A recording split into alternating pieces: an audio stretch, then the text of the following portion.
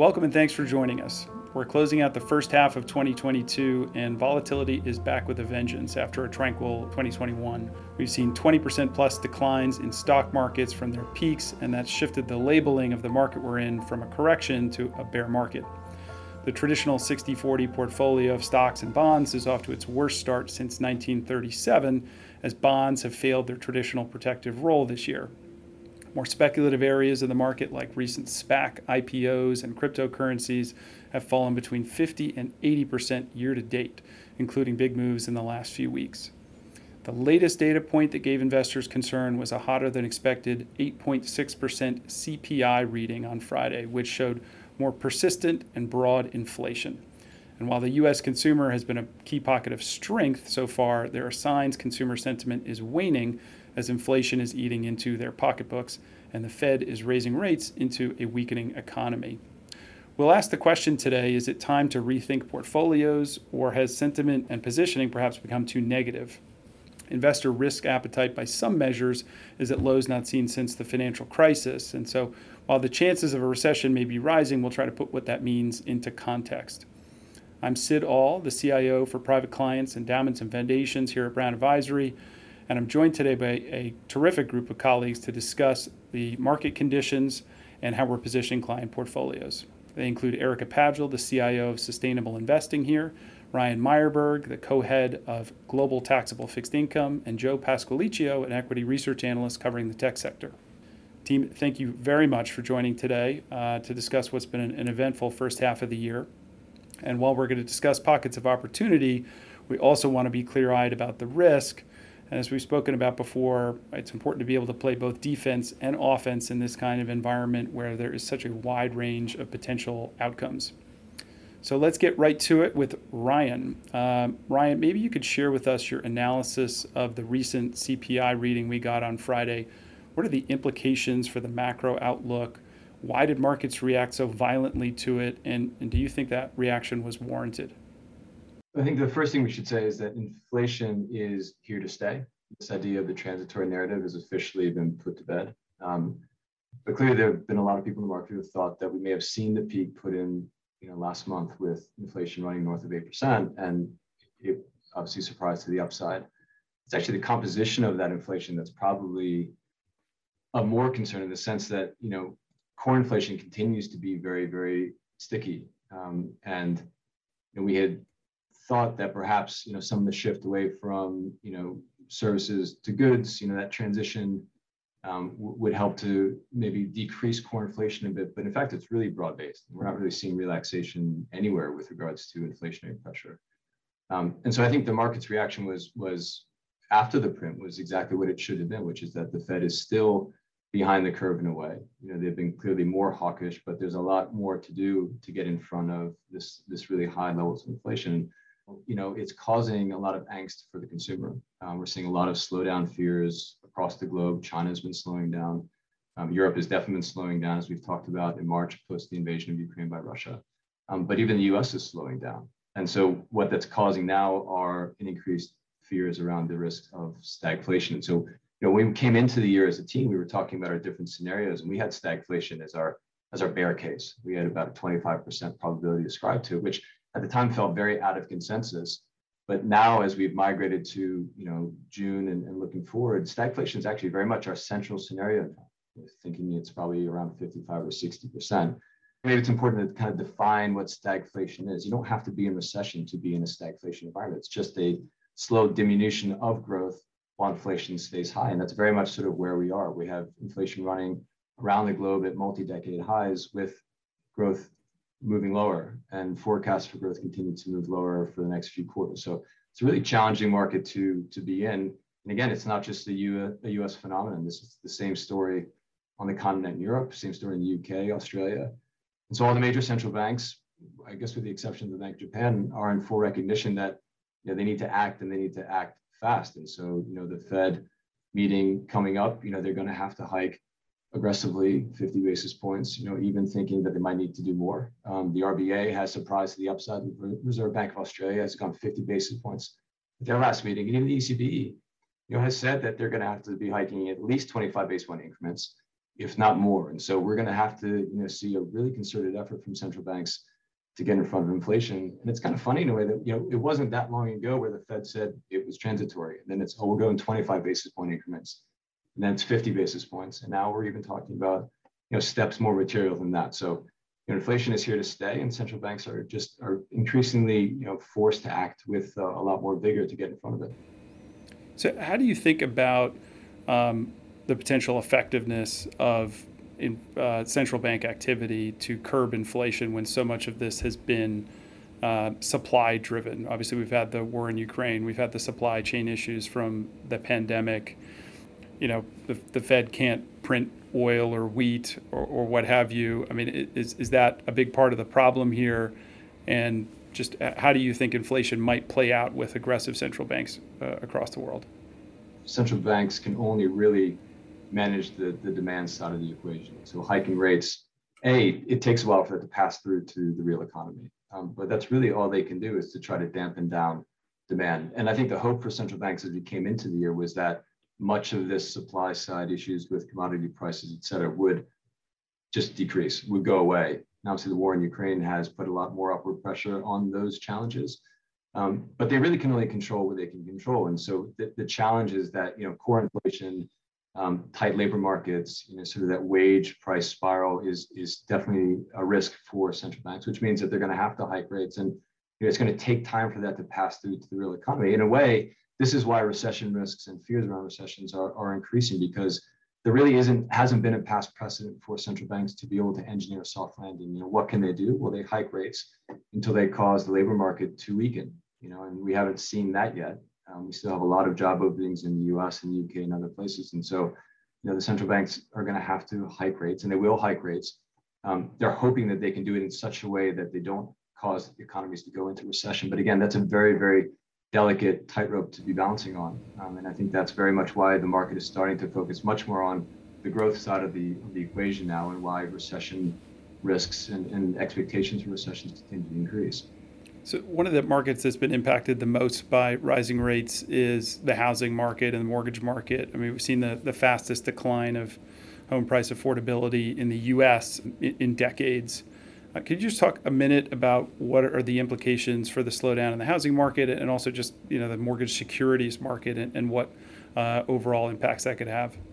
I think one of the most sort of stunning moves we've seen this year, kind of setting aside just asset prices, equities, credit spreads, et cetera, it has been the move in 30-year mortgage rates in the U.S. We've gone from 2.8 to 5.9%. And if you think about that to the impact to the homeowner, that's $700 a month more in mortgage payments that one would have to make for a median home in the U.S. And as you mentioned, housing starts at historical lows, which we look at as a leading indicator, of course, for the health of the housing market. And the other thing too is that home prices will likely stop rising, and if they fall, it creates this negative wealth effect, and that certainly impacts how consumers feel about their current economic situation, which is already sort of, you look at Michigan sentiment and other sort of consumer sentiment indicators, is at historical lows. We're also thinking about it in terms of the housing market with regards to renters. That's one of the places when you look at the composition of inflation where it just continues to go up and up. Number of sort of third-party providers for that information, like Zillow, et cetera, say rental prices are going up 60% year over year, which are sort of stunning numbers. And so that clearly is going to have impacts in terms of the consumer and the health of the consumer. But we also, in the mortgage market, we've had low rates 2021. You had these pandemic lifestyle changes, really boosted demand for housing and increased pricing at unprecedented rates. And existing homeowners refinance at really high rates as well to release home equity and to reduce their payments. And so you have this high burnout, and with current rates, there's really no remaining incentive to refinance, which slows down mortgage security issuance. And it also creates a dynamic in the market where most of the float is in low coupon and significantly discounted securities, which it has implications for the volatility of mortgages. And as we all know, the Fed's stepping away from QE and starting QT, and so that tapering effect is really kind of the elephant in the room. If and when they taper purchases and start to sell, which the Fed's really caused the mortgage market to trade so strongly on technicals for so long, because they have been this non-economic buyer that has single-handedly influenced the supply and how things are traded. So we do have concerns sort of about the dynamic and the technical for mortgages. The benefit in a way in terms of asset allocation is that they are very high quality. You think about high quality mortgages versus comparable credit, and we expect the volatility to remain lower than credit spreads. But certainly have some concerns that we will see increased volatility and potentially widening on agency mortgages going forward. So maybe, but before I go to Erica and talk a little bit about the equity markets, maybe you could share your thoughts on the action in bond markets this year, given your focus. Clearly, they have not provided the protection that most investors have historically wanted. The 60-40 portfolio, I think, is off to the worst start since the 1930s because bonds have lost actually nearly as much as stocks this year. Do you think bond markets have appropriately priced in inflation risks at this point? And, how do you think about fixed income here? It has undoubtedly been a really challenging market for fixed income, given that we haven't seen these levels of inflation for 40 years. More rates have gone so low as a byproduct of QE. And we can talk about other factors like demographics, et cetera, that have caused sort of rates to move lower over the years. And the market's having to sort of make its peace with this new regime that we're in. And it's not just that rates are moving higher, it's the volatility regime that we're entering as well. I mean, we haven't seen this type of daily volatility in fixed income in years, really pre-GFC, where, you would expect to see kind of 5-10 basis point moves in a day. And then we were in a volatility regime post the GFC with all that QE and all the central bank action where rates moved kind of 1 to 2 basis points. And so if you hadn't been in the market pre-GFC, this is a rude awakening for how markets actually trade when central banks aren't acting as this volatility dampener. Is fixed income fairly priced now? A lot of it depends on where you think terminal rates are for central banks. And in a way, we've continued to just increase that terminal rate for, say, the Fed and other central banks over the last few months. And now the market's pressing north of 4% for the Fed's terminal rate, where it was, kind of low threes just really a month and change ago. And so, US 10 years at 332 today still suggests that the market feels that the Fed can get inflation under control over the long term. And that's important. But if we keep staying at these stubbornly high levels of inflation, the Fed's going to have to tighten policy really aggressively. And really, you think back to past cycles, the Fed always had to get above inflation, in order to kind of bring it down. And so, the market's not really pricing that yet, but it's also expecting inflation to come down, something, to a much more manageable level, say like 4%. Now that's still 2% above the Fed's target. So I guess what I would say is, we do expect volatility to stay very high in interest rates. And the challenge for investors is that, as you mentioned, it isn't providing that counterbalance to equity risk or other risks in portfolios. And so as we think about our portfolio construction and managing fixed income portfolios, our historical playbook, when you think of going into an economic slowdown, is to buy treasuries, you buy gilts, you buy bunds. That playbook isn't working now. So we're finding other ways to hedge portfolios, like being long the dollar, for example, or using currencies which tend to be there are currencies that are negatively correlated to risk assets that we can use as a way to protect portfolios, because right now fixed income just isn't providing the defense that the clients need. That's great. Thanks. Maybe, Erica, I can move to you and talk a little bit about the stock market. So we've seen now a 20% decline in stocks. We've got a Fed that's behind the curve. We've got valuations compressing, but also some risk to earnings. Could you just talk about, what we've seen already kind of priced in and how things could play out in the stock market if the Fed truly is behind the curve and the economy really slows down? Yeah, so we can't unfortunately predict the downside in the market or upside for that matter. And as both you and Ryan mentioned, this has been a very challenging period for stocks and bonds for clients that are invested in that balanced portfolio. This is the first time in basically 100 years that this is one of a few times in the past 100 years where both stocks and bonds have both been negative. A few things that I would add on where we sit today. The S&P and the NASDAQ are down the longest in consecutive weeks since the tech bubble in 2000. You mentioned PE multiples have contracted substantially across the board for many equity asset classes. Cash has outperformed most assets. And then when you're looking at sectors on a price return basis, just through the end of May, actually the top 20 stocks in the S&P 500 this year, 19 of which are energy, and each one of those was up more than 40%. Another area to highlight, because I know we'll talk about the consumer, is this is the first time since the early 80s that we've seen food prices rise more than 10%. So in order to understand where we sit today, it's probably important to take a look at what we've already been through in the first, almost half of the year.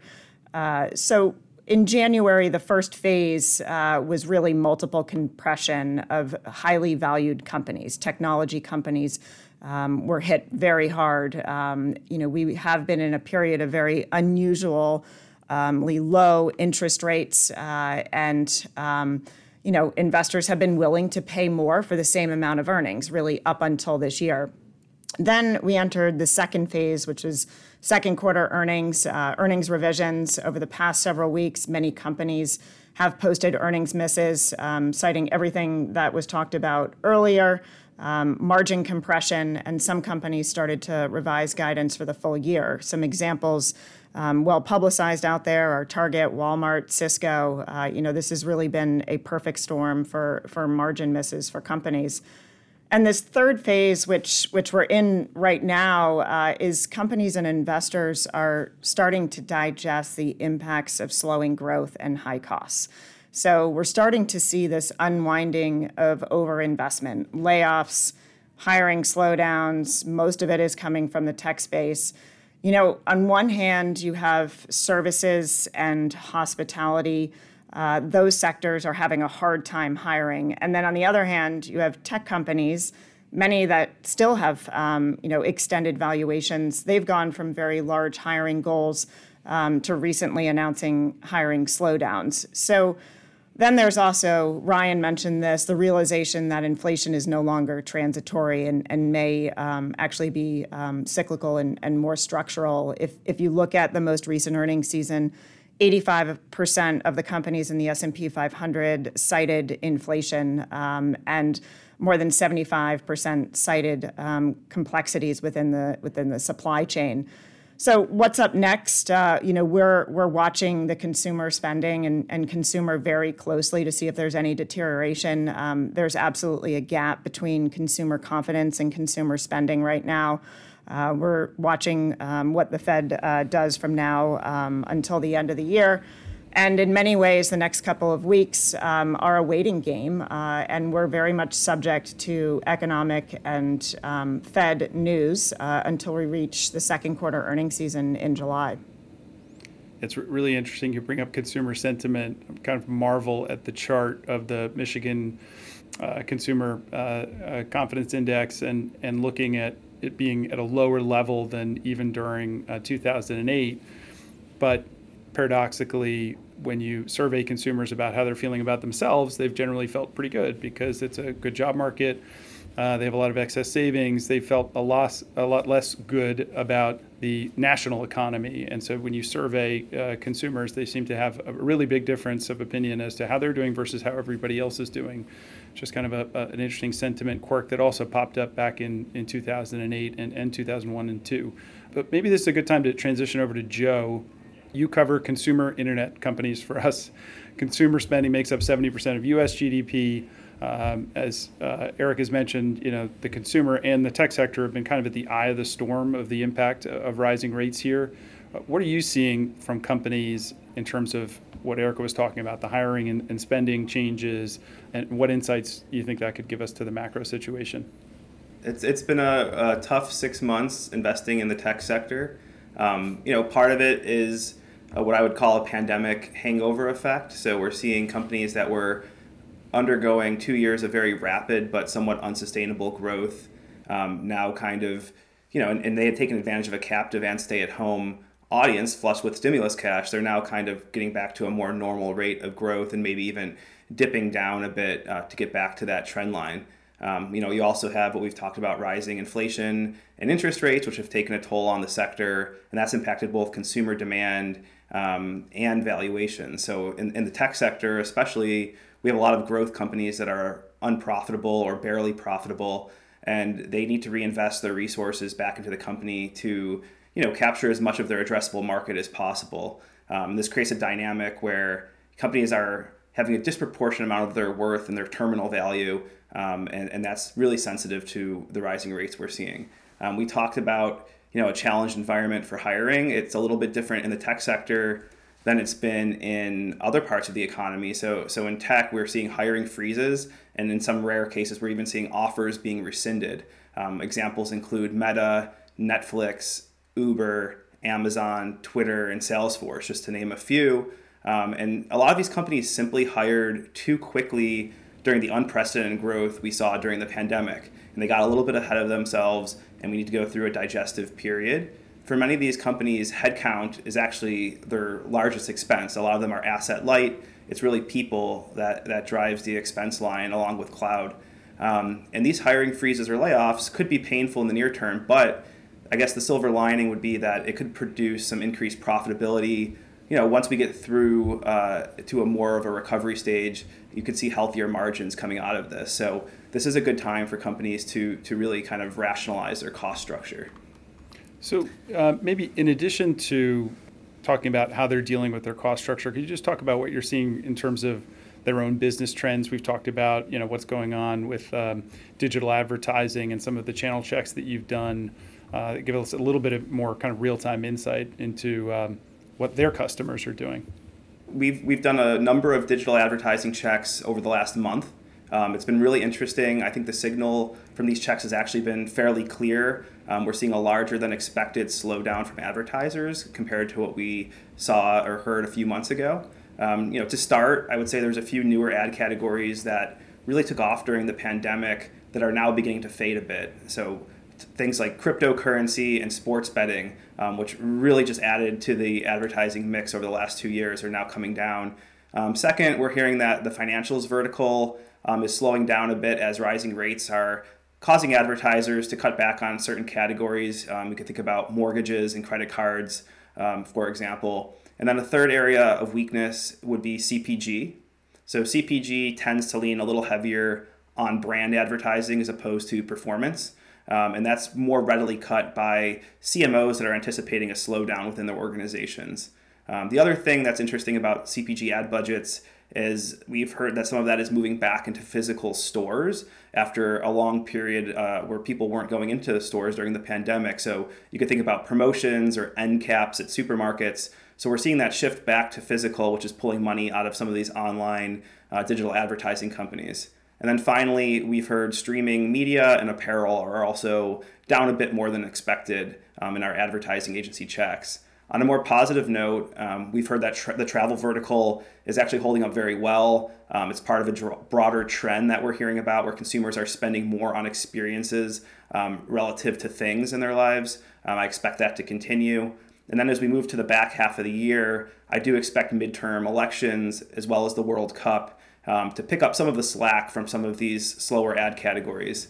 And a final silver lining I could add, which would be the pullback in these online ad auctions may actually offer a better ROI for advertisers that are still seeing a robust business, causing them to increase spend and even potentially take some more market share. So where we can find those very healthy businesses that could benefit from a higher ROI in advertising, we think there's opportunities there. I'd love to put a pin in some of the opportunities as well, which we'll come back to, as to how you sift through who the winners and losers in a more challenging market like this are. But maybe we could quickly check in with Erica. You used to cover consumer and retail back in the day. I know you follow a lot of these companies closely. What's going on with the retailers? You talked about Target and Walmart. They've had disappointing earnings and outlooks. We know they have built up large inventories, and that's been weighing on margins. Maybe you could talk a little bit about what's going on there and just generally, the health of the U.S. consumer right now. Consumer and retail companies can't escape the headwinds that we're experiencing today. As Joe mentioned, consumer habits are shifting. So there have been signs that the low-end consumer has been weakening, but now we're also starting to see that trickle into the middle-income consumer as well. And that shift that we've talked about from purchase of goods during the pandemic to more services such as travel and restaurants, I think we're all very happy to finally be doing that again. But the reality is consumers are starting to feel very stretched, and they're pickier about items in their baskets. Another important area to mention is there's a lot of press about wages going up, but when you look at real wages and include inflation, that is actually negative and is not keeping up with the rate of inflation growth that we're seeing. That, coupled with higher gas and food prices, is causing a drag on the consumer purchasing power and less room for discretionary purchases. So as far as stock performance this year, consumer companies have actually held up well, just given their more defensive posture, but consumer discretionary and retail have been pretty hard hit. Just the variance that we've seen, staples are down roughly high single digits, and consumer discretionary is now down more than 30%. So you are correct. There's been a slew of earnings revisions. Kohl's, Target, Walmart, the magnitude of margin resets has been big, and for a lot of high-quality companies, and it's across a lot of different areas. Many of these companies have already taken pricing. The question remains is, will there be consumer pushback going forward if there's more price hikes? And then something that we haven't talked about in years is this concept of shrinkflation. So this is actually when a manufacturer or a business quickly or quietly shrinks the size of their product or packaging sizes while charging the same price. And this has been around for years. We're just starting to see more of it. I saw some pictures of tissue boxes, that are out there. Last year there was 65 tissues. Today some have 60. These might seem mediocre and small to many of us, but in scale these shifts can help companies in improving their positioning on margins. So. Target is an example. They had a merchandise mix. They are going to have to clear inventory, and that merchandise mix was because of that shift away from seasonal items from seasonable items to kind of more staple items. The other area that I would point out is in times like these, down trading or downshifting of consumer purchases does happen. So. We're starting to see a renewed interest in private label or own brands. If you recall, back in the 80s, private label kind of coming out of the recession gained share, and then growth stagnated for many years. And right now, if you look at various categories, private label market share is nearly 20% in household personal care and food. And many branded food companies actually are priced at a 30 to 40% premium in some of their categories. So the first time in a few years, Nielsen's consumer data is showing private label gain market share. And interestingly enough, Walmart just actually announced recently that they are going to and have been putting more emphasis on their own brand in stores. So own brands carry higher margins, but they have lower price points. So clearly, retailers are starting to think about this shift and the opportunity for them.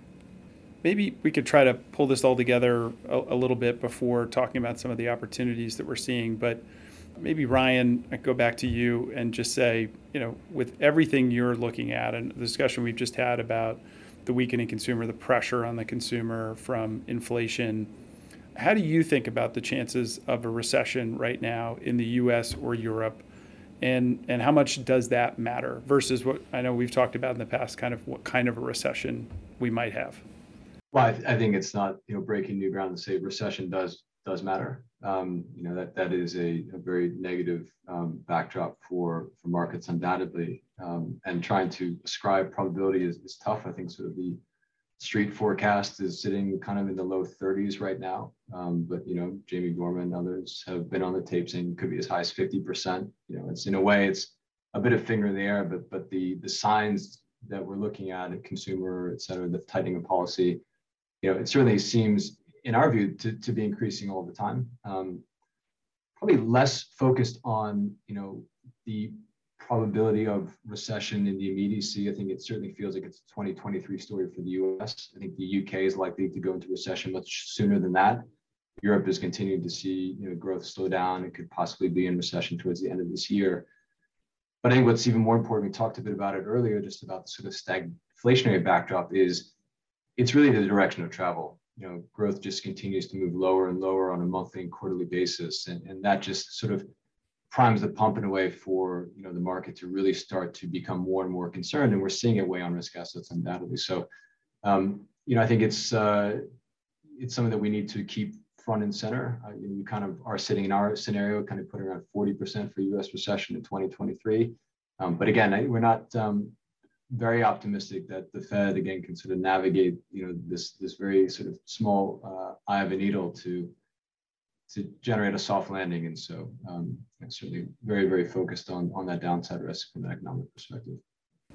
And maybe Joe, I'll go to you next and just say, from your seat, looking at how consumer tech is dealing with this, maybe you could share what your views are on kind of, can the U.S. consumer withstand this level of inflation and still keep growing their spend? And then a second question would be, do you think the businesses that you're tracking can kind of, maintain margins in a period like this? Yeah, we're watching the consumer spending patterns very closely. It's probably the top thing that I'm watching right now. Consumers are obviously spending more time outside, but in the stimulus money from last year is largely spent. They're left with higher rent, paying at the pump, and a larger grocery bill as well. So the increase in the cost of basic goods is obviously unhelpful for consumer internet businesses that I'm looking at. The default is probably that we'll see these consumers pull back on discretionary spend in the near term, which will impact digital advertising businesses, e-commerce, and some of the other businesses in the consumer internet sector. So, long term, this could be a great entry point over the next 6 months into secular winners that are going to continue to compound over the longer term horizon. But in the near term, there probably will be a bit of an impact to margins. We may get some margin benefit from a slowdown in hiring from these businesses, which might offset some top line pressure, which will ultimately potentially help the bottom line. But I do expect it to be a bit of a challenging period here. There are companies and opportunities out there, though, that we're still looking at, which we think can be great opportunities in this environment. For example, a company that's benefiting from fundamental changes in the tech landscape is The Trade Desk. It's one that I've been looking at recently. They're a dominant player in ad tech with a solid secular growth story, a high quality management team, and they're growing revenues over 30%. And they're a big beneficiary of the move to connect away from linear TV to connected TV, which I expect to be a long-term secular trend. Both Disney Plus and Netflix recently announced they're launching ad-supported models. This is an excellent opportunity for some of these ad tech players to get involved in an advertising ecosystem on TV that they weren't a part of in the past. And regulation can actually force some of the walled gardens like Google to open up their advertising inventory to some of the ad tech players over time, which is another opportunity. On top of that, The Trade Desk recently reiterated their guidance following some negative comments from Snapchat that got people a little bit nervous about the sector. And this provides some near-term confidence as well. So that's a stock that we're excited about right now. In addition, outside of the consumer, there's pockets of tech like enterprise software where we think there's opportunities that will hold up better in this environment. So for example, ServiceNow is a company that does workflow automation software focused on enterprise customers. We think this should be a much more stable part of the tech sector relative to consumer and some small business focused software. It's mission critical software. There's a total addressable market there of over $200 billion in 2024. And the way the company works is they typically start out being used in enterprise IT departments and expand on into other workflows to expand their share of wallet at the company. They're expanding into non-technology workflows such as HR, ESG, and risk management. And they have very strong metrics, 125% net retention, 2024 free cash flow margin target of 33%. And management also there, as well as Trade Desk, just reiterated guidance a few weeks ago at their Investor Day presentation. So those are two companies that we think can outperform in this environment. So maybe that'll kind of transition into positioning and opportunities as well. And maybe, Joe, before we leave you, you could talk just a little bit about valuations. Obviously, we've seen, you mentioned enterprise software.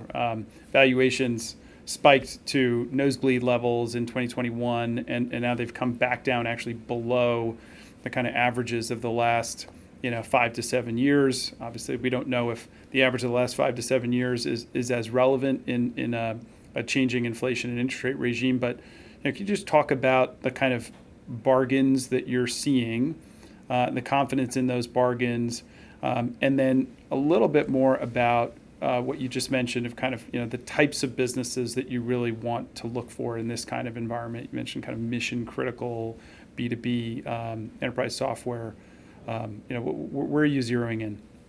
Yeah, so on the valuation piece, obviously multiples have become much more attractive in tech. Some of the hyper growth names that I follow, their multiples have shrunk 70, 80% or more, which is quite phenomenal from the peak of 6 to 7 months ago.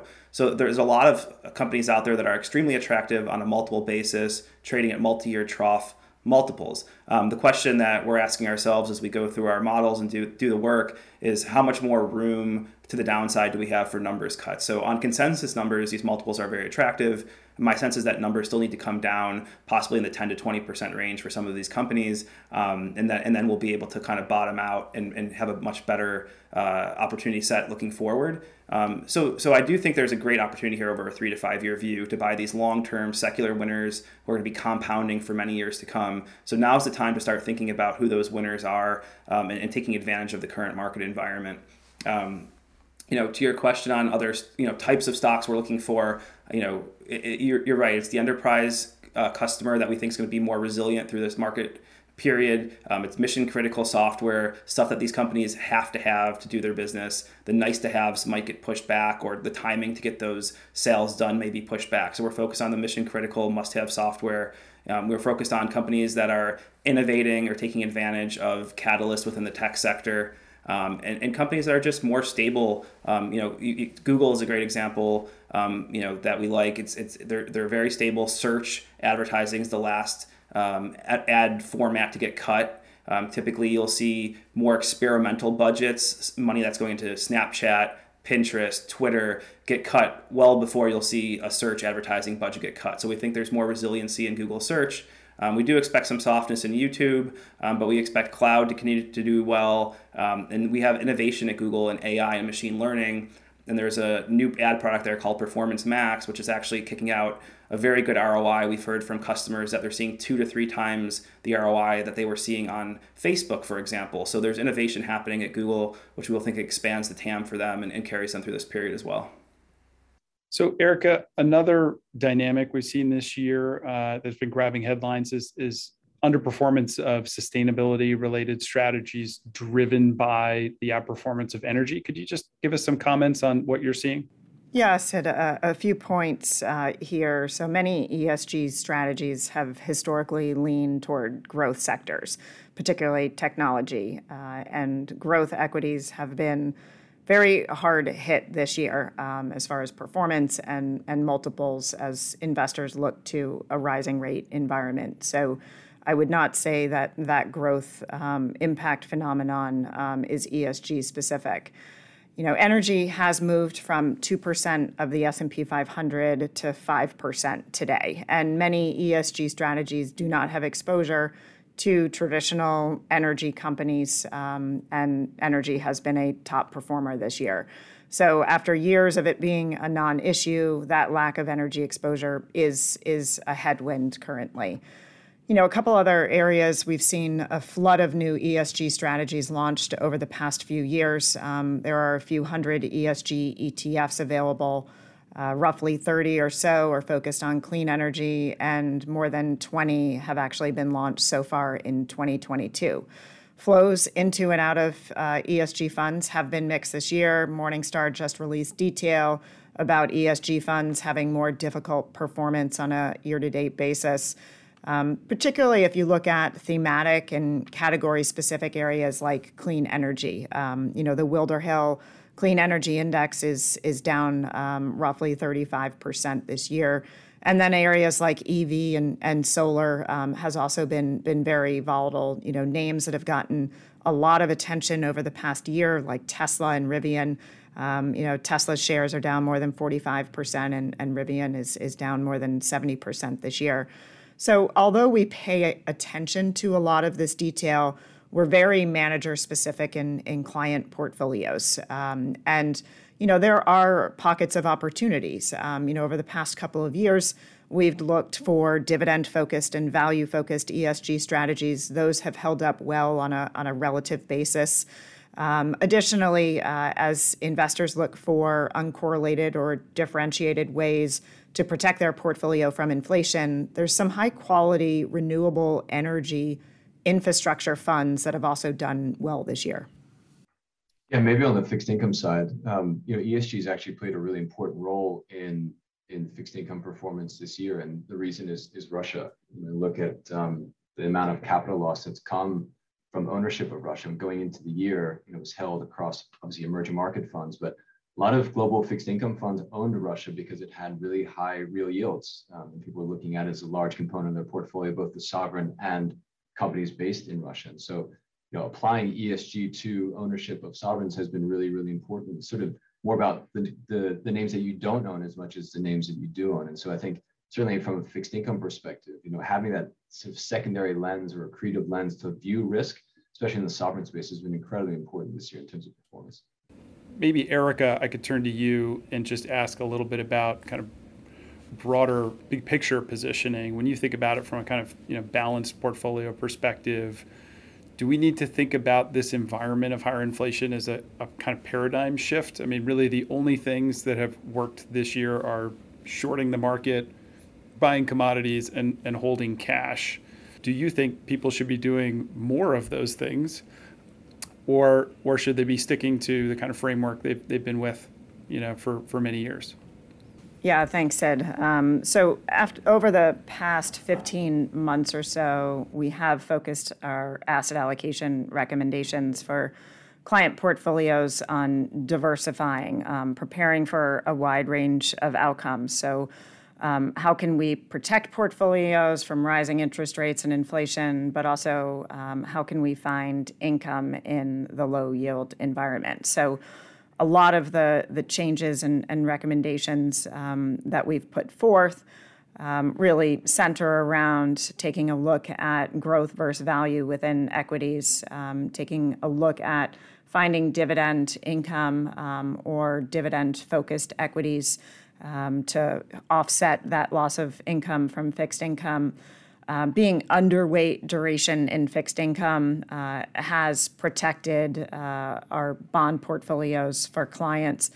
We've also had an underweight to international equities, and we've been using alternatives like real estate or other diversifiers to really play that uncorrelated investment in client portfolios. And we've stressed the importance of trying to create that all-weather portfolio. And going forward, I don't think anybody could have predicted, where we are today. But going forward, we continue to look for investment strategies that Joe mentioned, high-quality companies, strong cash flow, recurring revenues, those that can take pricing to mitigate this environment. And, at this point, where we sit today, taking a look at your long-term targets and long-term goals, revisiting your cash and short duration to make sure that you have enough to kind of get through a period of time for your spending needs. And then, most equity portfolios are down, so this could be a good time to think about rebalancing within your portfolios, rebalancing risk within your portfolios. With the market down 20%, we mentioned before that, we can't predict what the downside or the upside will be. We don't know if this environment will be another buy the dip environment, but we do recommend revisiting long-term targets and rebalancing to those targets, in this type of environment. So, we've seen some pretty high-profile investors come out and talk about how challenging this environment is, how uncertain it is. Some hedge fund managers going, to 80, 100% cash. And so that's led to a lot of kind of questions about maybe getting out of the market at a time like this. What would you say to someone who came to you and said, I am very certain we're going into a recession and this argument makes sense to me, and I'd like to reduce exposures. How do you feel about a decision like that at a time like this? Yes, it's a good question. Obviously, it depends on each client's needs. Many companies, like Joe mentioned, are on sale or are going to be on sale in this type of environment. So valuations have been re-rated.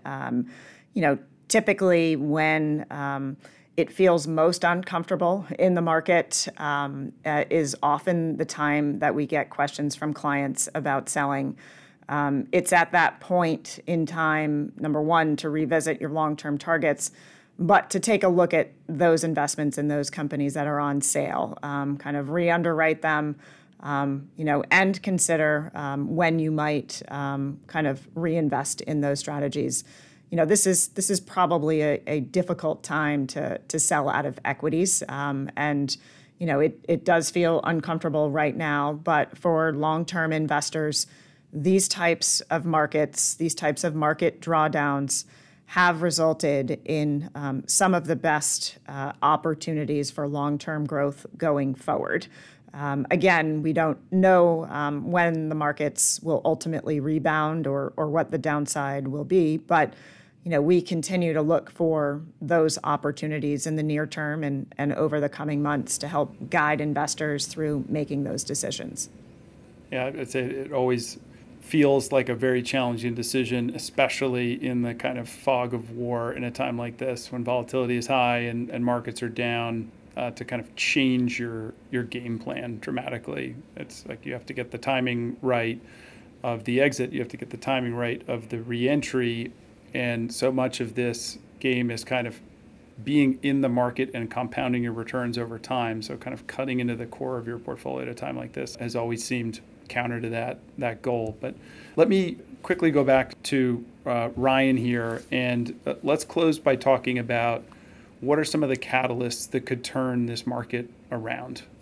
What's the $1 million question, isn't it? What is the catalyst that can sort of cause all the pain to go away? And it's really an inflation story, isn't it? I mean, if inflation starts to moderate, then central banks can take the foot off the gas pedal. And I mean, to us, that is the catalyst. I mean, so much of what's been happening in the market has been a byproduct of inflationary pressure. And so if we do start to see relaxation in inflation in the near term or even in the sort of medium term, that will allow the market to take a breath. I mean, it's really been sort of nonstop for 6 months, and it is very, very tiring. And I think that's why you're starting to see people kind of throw in the towel. And I think to Erica's point, it isn't the best time to be doing it. You really have to take a step back and think about what does the landscape look like going forward over the next few months or quarters, and what are my opportunities ahead of me. And so, but from our perspective, a Fed that is in uber tightening mode isn't good for markets. And so I think that ultimately is the catalyst. We're not going to go back into sort of the QE world that we lived in before. That game is over. But in a way, we've talked a lot about kind of the cycle and what it looks like, going forward. We have lived through some really odd economic cycles over the last 15 years. And we had the GFC, which was this massive financial crisis crash. And that led to the longest expansion that we've ever had in the US, kind of post-GFC. It was all a byproduct of quantitative easing and so much easy fiscal monetary policy. And then we had this really short cycle that was kind of COVID recession, and then you bounce back in a couple months' time and getting whipsawed. But now we're heading into, what is a very normal cycle for markets. Expansions tend to end when central banks tighten policy to get in front of inflation. And so now this isn't a bad thing in a way. We kind of go through this normalized cycle. We go into potentially recession, but recessions don't last that long. Economies spend so much more time in expansion than in recession. The post-war average recession is about 10 months, and so kind of get into that dip. And as Erica said, be looking for those opportunities, try to find opportunities to be buying really good companies at attractive valuations, be buying fixed income at, higher levels of income and yields that can really provide, interesting opportunities on a long-term basis for investors. So, it is a challenge. The fog of war, as you said, is a very difficult landscape to navigate, but the opportunities are rising. And that's really what we need to be focused on in the months ahead. And maybe, Joe, what are the things you're looking at most closely to monitor for, when it's a time to be more aggressive?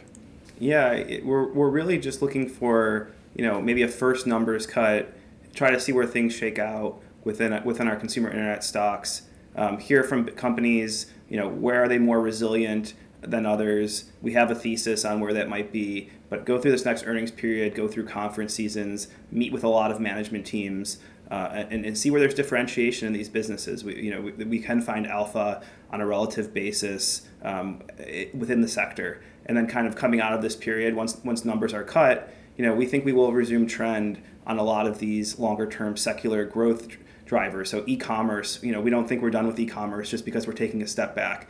Digital advertising, we still think there's a lot of headroom, especially in connected TV advertising. So there's a lot of areas that we think will resume growth. Not everything was just a pandemic winner that isn't coming back. So it's differentiating between those things that may have benefited from the pandemic and aren't really long-term secular growth opportunities, and those high-quality businesses that have a very long runway. And we should hear strength from those companies as we kind of move through this period and hear from their management teams. And Erica, maybe I'll close with you, just thinking about the bigger picture of portfolio positioning for clients. We came into this period pretty conservatively positioned, pretty diversified, a balance between growth and value, short duration, and that stance hasn't really changed much. A lot of changes over the last 18 months, but it's a lot of the same kind of positioning and messaging. What would cause you to be more aggressive and increase your target equity allocation rather than just kind of rebalancing or just take on more risk in portfolios? Yeah, so and some of these have already been mentioned. The catalysts that we'd be looking, that would turn the market around or at least stabilize the market would be stabilization of rising rates and inflation. The Fed has to really balance this seesaw right now, and central banks may be living with supply chain driven inflation for a period of time.